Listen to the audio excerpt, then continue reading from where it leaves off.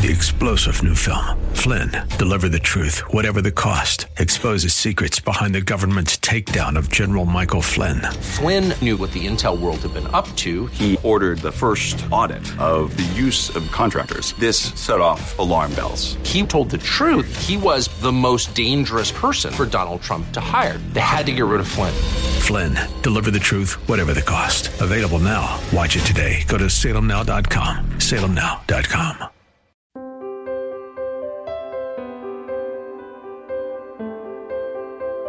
Jesus did not come to this world to be anything other than a king in your life. The out-of-control life and the heart that stands condemned needs a king to rule and a king to set the guilty heart free. That is Pastor Michael Oxentenko, and this is Reaching Your Heart. Here at Reaching Your Heart, we believe that God answers prayer. If you need prayer, call us today at 888-244-HOPE. That's 888-244-4673. And as a reminder, you can always tune into the live worship service held every Saturday at 11 o'clock and Wednesday at 7:30 p.m. You're most welcome to be our guest, either online or in person. I'll have more information on that as we continue with today's broadcast. Today, we're going back to 2016 to a Christmas message that Pastor Mike preached entitled, The Christmas King. Now, we'll bring you the first portion of this message this weekend and conclude it over the New Year's weekend, and we certainly appreciate you listening today. Here is Pastor Michael Oxentenko.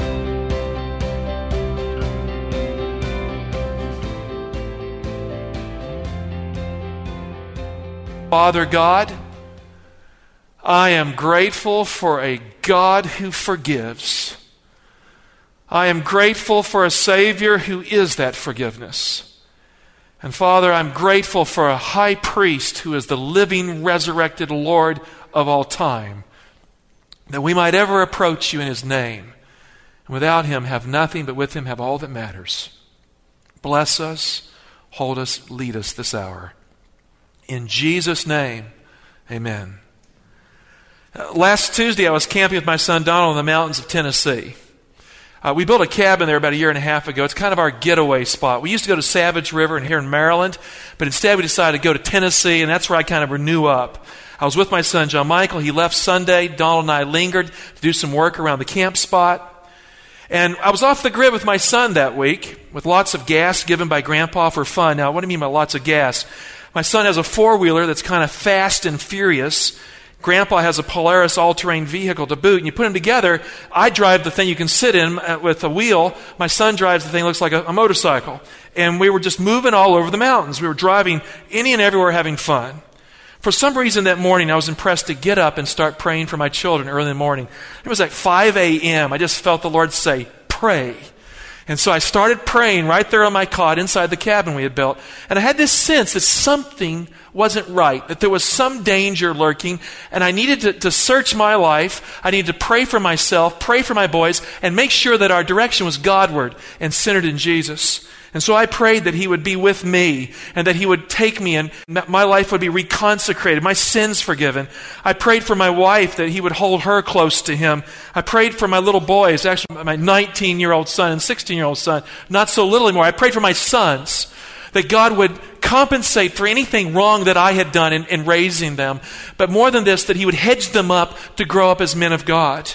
And I also prayed that he would watch over them to keep them safe from unseen dangers. I prayed that morning with all my heart for my children. As the day progressed, I found myself with Donald on the side of a mountain at the bend of a gravel road. His four-wheeler had stalled because he ran out of gas. He was disappointed. He said, Dad, I forgot to put gas in it. Forgive me. I'm out here. I got to get back. The solution seemed kind of easy to me. I had a chain. The big Polaris was able to drag the other thing along, so we hooked up the four-wheeler to the Polaris. I was driving the Polaris, and so I started towing his four-wheeler back to camp. He said, Dad, you can go a little faster if you like. I'm conservative with these vehicles. My son was not so conservative. He said, I have brakes. I'm okay. Go ahead. Just take us back. For some reason, I kept the speed a little over 20 miles per hour. I don't like being pushed to go fast. I'm one of those conservative drivers. I go slow when I want to go slow.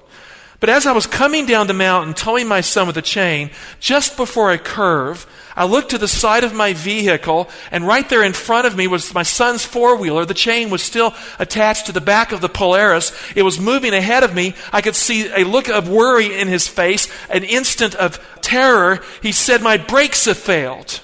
At that moment, I saw the back of his four-wheeler lift into the air, and right then and there I knew that if he stayed on that four-wheeler, as the chain was pulling the front down, it would flip and crush him, very likely to death. It was a life and death, sudden situation that had come upon us. It happened too quick to be purely rational. You don't think through moments like that. You're guided by powers that you cannot see to do something. I braked my vehicle, forcing my son over the handlebars of the vehicle. He flew into the air, into the road. Within a second, he was flying into the air just before that four-wheeler, because of the chain pressure, flipped upside down and smashed itself into the ground of that road. He would have been under it, he would have been crushed, he would have been killed. 2 seconds longer, I would not have had a son. As I saw him fly through the air, I realized that he would hit hard. He had a helmet on, thank the Lord. I mean, this business of riding these vehicles without helmets is utter foolishness. He had a helmet on, but that didn't take away the pain as he rolled in the road till he came to a stop. For a split second, I wasn't sure if he was all right. And then he got up, and this is my son. He got up and he started punching at the air and defensively trying to fight back some unseen something that had thrown him off his bike. I knew he was okay. He was scratched up pretty good. His lip was busted, his body bruised.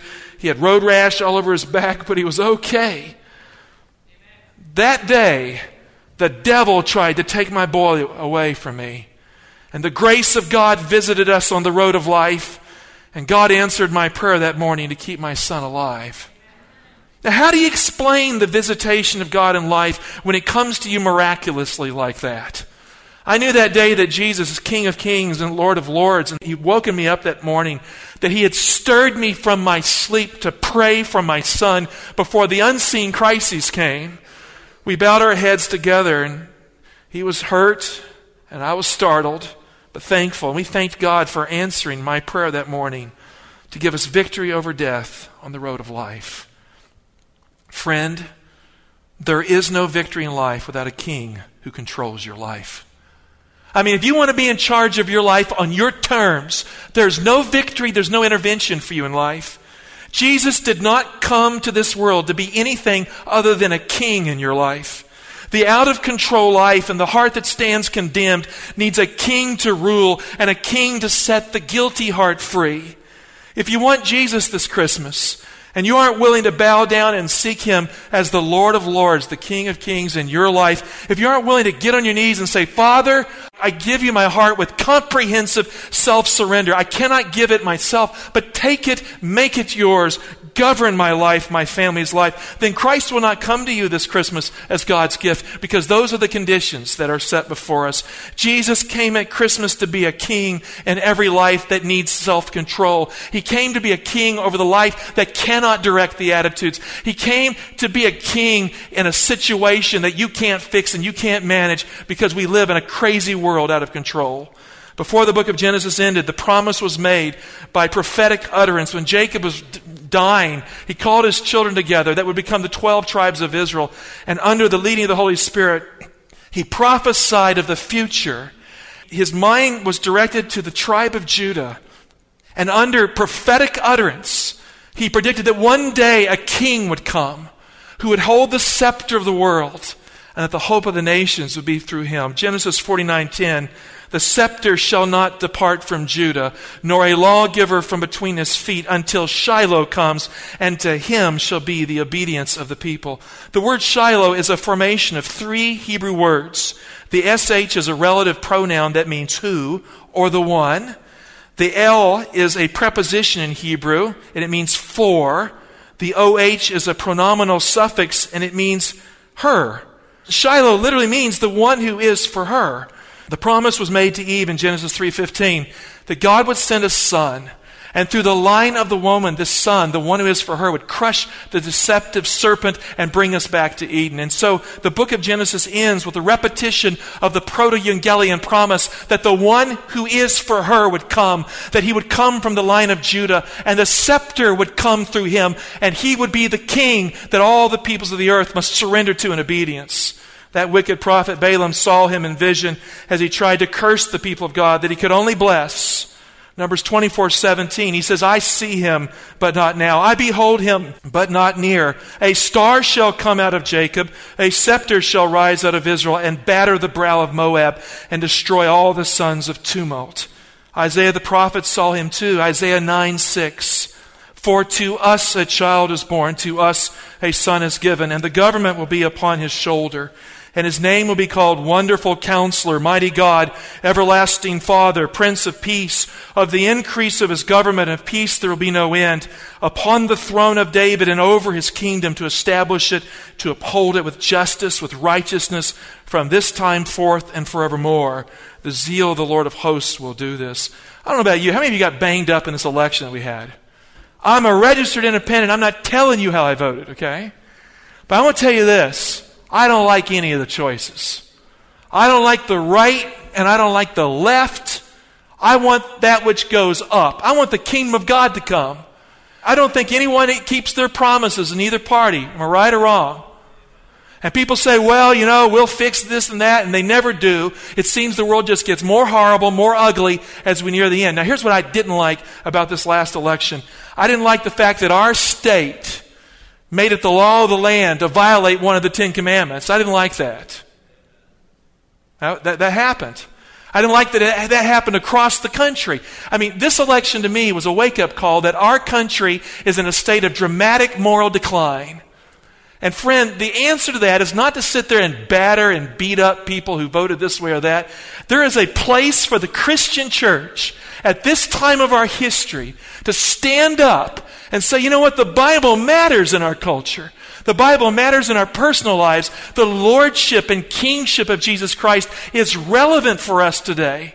And somehow I believe that as we near the end, there may come a day when we can no longer vote for anyone. That we'll just have to firmly plant our banner in heaven's land and vote for Jesus to come. And when the world is no longer a safe place to be, I'm planning to place my right foot then my left on Zion's ground and never turn back. Isaiah was a major prophet. He prophesied that peace child who would come and he would exercise justice for the world. He would rule and he would be the fulfillment of all that was promised. Isaiah was a major prophet, but Micah was a minor prophet. But Micah's message was not minor. He prophesied that one day this king, the Christmas king, would come, and he pointed to the city of Bethlehem. Micah 5:2, but you, O Bethlehem Ephrathah, who are little to be among the clans of Judah, from you shall come forth for me one who is to be ruler in Israel, whose origin is from of old, from ancient of days. Literally, who comes from the distant east, from days of eternity. The coming king would not just be a child of the line of Judah. He would not just be a son of David. He would be the one who came from the dawn of time, before the dawn of time. Mecherem me olam, from the east, from days of everlasting. In verse 3, therefore he will give them up until the time when she who is in travail is brought forth. Now why does he say that? Because he would be Shiloh. He would be the one who is for her. He would be the one that would come as the promise to the woman. He would be the one who would crush the serpent's head. The ruler would come from Bethlehem. Then he says, the rest of the brethren shall return to the people of Israel, and he shall stand and feed his flock in the strength of the Lord, in the majesty of the name of the Lord his God, and they shall dwell secure, for now he shall be great to the ends of the earth. I mean, God has not promised us a weak solution at Christmas. God has promised us the Christmas King. He has promised us an intervention in history, an intervention in our personal lives that is meant to have authority over evil, to overcome every evil. In the time the voice of the prophets grew silent, it looked as if the promise of God had failed. It looked as if God's word was not sufficient to meet its full end. For 400 years after the last Old Testament prophet had become silent, it looked as if God's word would no longer be found. Where is the coming king? The cry was heard. Where is Shiloh, the one who is for her? Where is the star that will defeat God's enemies? Where is the Christmas King that must come to hold the scepter high for the peoples of the world? Where is the Messiah?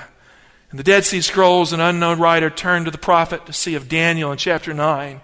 And he predicted, rephrasing Daniel's truth, that the Messiah would come at the end of 490 years, 10 jubilees. and that he would be Melchizedek, the great king, and Elohim, the mighty God himself. The promise was stuffed away in a cave in the desert like so many other failed Jewish hopes and dreams.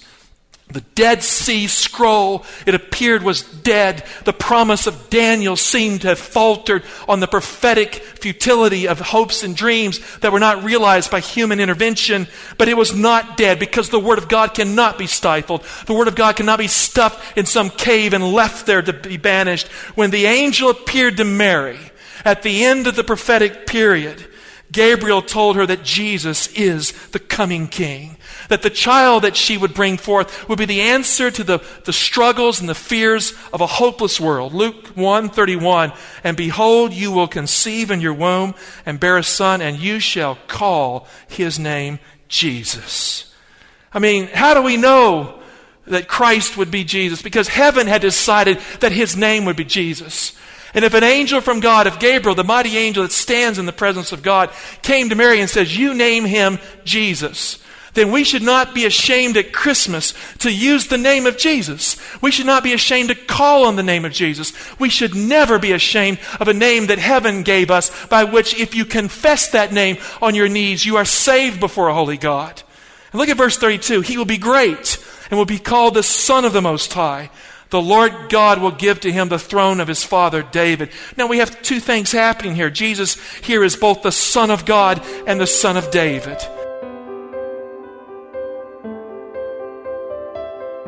We will continue with today's Reaching Your Heart and Pastor Michael Oxentenko in just a moment. So please stay tuned.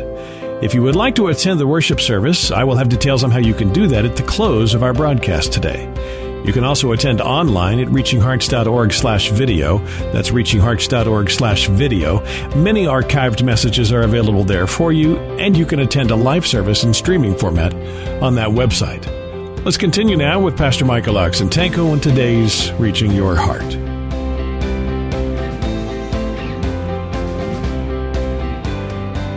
Jesus is defined here as the King of the universe. He is the Prince that will inherit all eternity, all that is, but he is also the King of Israel, the Son of David. In the coming King, heaven and earth meet in the manger of Bethlehem, and the Christmas King is the peace child, the utter proof that God is not at war with you, that God is not at war with the children of men. It is no accident that a star led the wise men from the east to worship the Christmas King. It's no accident that the shepherds found the good shepherd who will rule his people with a shepherd's staff. It's no accident that the inscription over his head on the cross of Calvary read, Jesus, King of the Jews. The Christmas King was crowned at Passover with a cruel crown of thorns. Paradox it is. The Christmas King wore the kind of crown that makes you bleed when you wear it. Before he could rule the nations with a rod of iron, the Christmas King must conquer every person's evil with a crown of thorns as the symbol of his personal victory over every thorn. Think about it. Every thorn that hurts you deep in your life, that you kind of talk about when no one's listening, maybe it bleeds out when they do. Every thorn in your side or in your heart or person was part of his crown of thorns. Every pain that pricks you stabbed him deeper than it does you. Every sin, every failure, and every disappointment that cuts you inside was keenly felt as his wound at the cross, and he faced every person's torture, one sin at a time, inside his heart, and on his head there was a crown of thorns, because there is no sin that did not pierce him. He wears a crown of thorns. The Christmas King wore a different kind of crown. The prophet Isaiah described the awful horror of the cross when he said, God has caused to meet in him all of our sins. Friend, there's nothing ugly and awful in you that did not find its prickly way into his heart and mind at the cross of Calvary. And so on the cross, the coming King conquered everything that you cannot overcome on your own. He overcame every single sin, every single weakness of character, every single outcome that threatens to crush you, so that you can have God's authority in life to have victory in his name. Hallelujah to the Son of God, the Christmas King. Jesus' disciples wanted him to set up his kingdom on earth. Isn't that how it is? You say, Lord, give me what I want right now. Give me a breakthrough right now so I can solve my problems here on earth. And friend, God is not going to give you a breakthrough. I had a friend of mine at WAVA, David Ruhlman, who shared with me recently. He says, Pastor Mike, God is not offering you a breakthrough at Reaching Hearts. He's offering you something which is a brought through. He's going to bring you through whatever challenges you face. He's not going to pull you out of them. You don't need a breakthrough at this time. You need to be brought through. And that was very profound to hear that from him.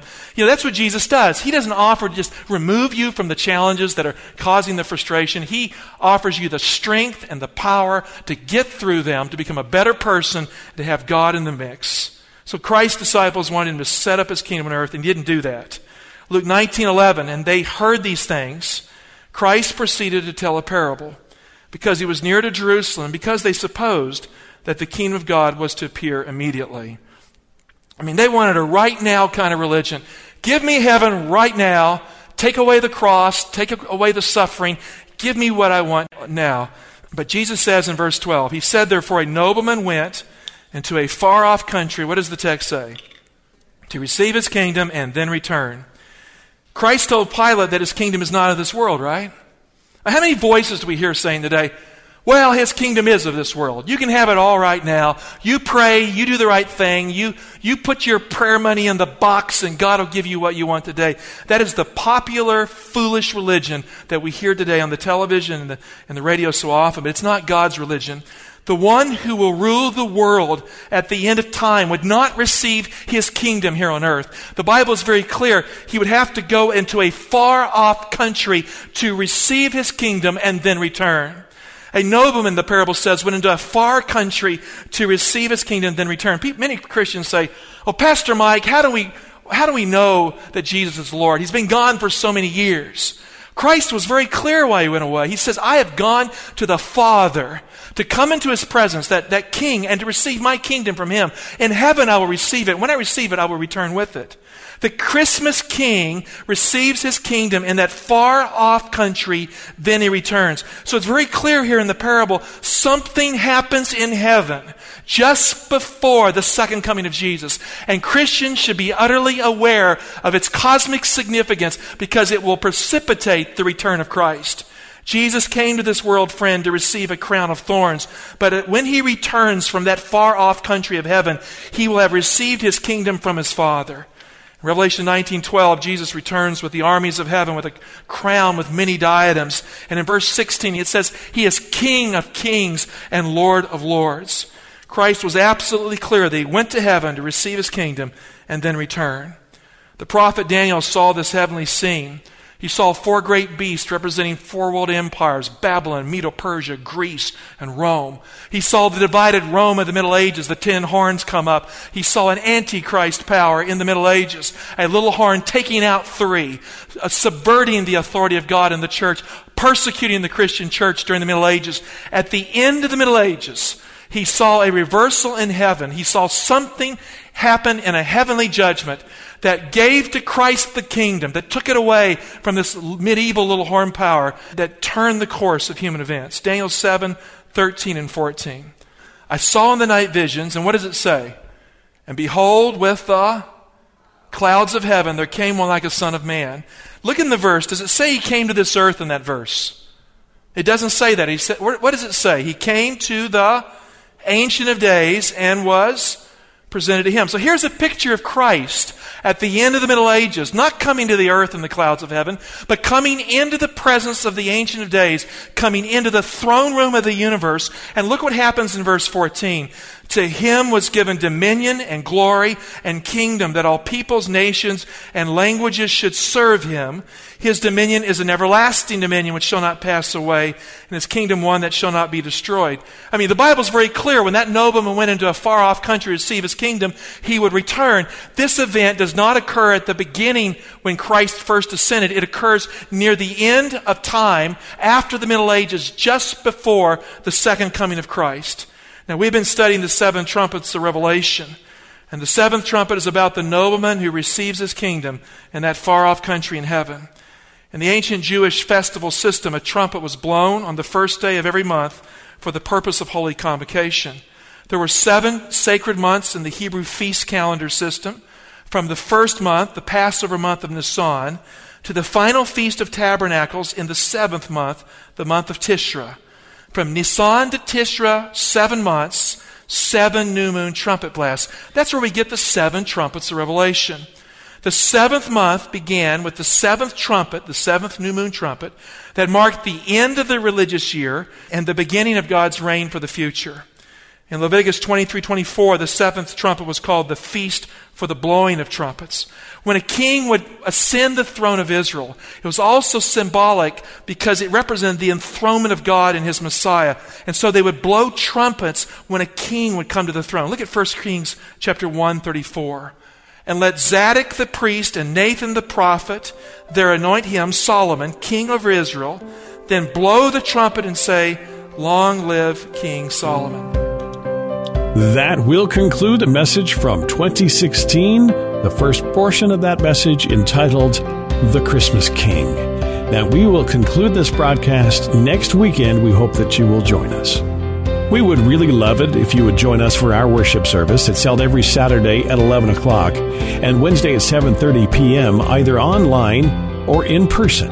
If you would like to join us in person, the address is 6100 Brooklyn Bridge Road, Laurel, Maryland, 20707. That's 6100 Brooklyn Bridge Road, Laurel, Maryland, 20707. Or if you're more comfortable, you are certainly welcome to join us online at reachinghearts.org/video. That's reachinghearts.org/video. The live broadcast will be streaming and available for you on that website, reachinghearts.org/video.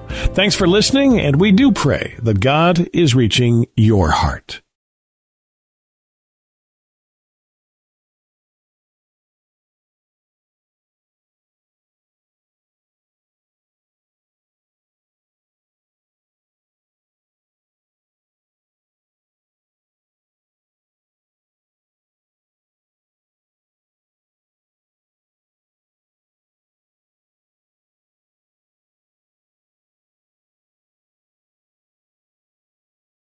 Three-star General Michael J. Flynn, head of the Pentagon Intelligence Agency, knew all the government's dirty secrets. He was one of the most respected generals in the military. Flynn knew what the intel world had been up to. He understood its funding. He ordered the first audit of the use of contractors. This set off alarm bells. The explosive new documentary, Flynn, Deliver the Truth, Whatever the Cost, uncovers the facts behind this scandal. Flynn told the truth. He was the most dangerous person for Donald Trump to hire. I find out the worst enemy that I'm going to face in my life is right here in America. They took my assessment and they wanted me to change it. And I was like, I'm not changing it. They had to get rid of Flynn. With in-depth interviews, archival footage, and never-before-seen personal records of the man behind the headlines. I just felt like I was drowning. Flynn, Deliver the Truth, Whatever the Cost. Available now. Watch it today. Go to salemnow.com. salemnow.com.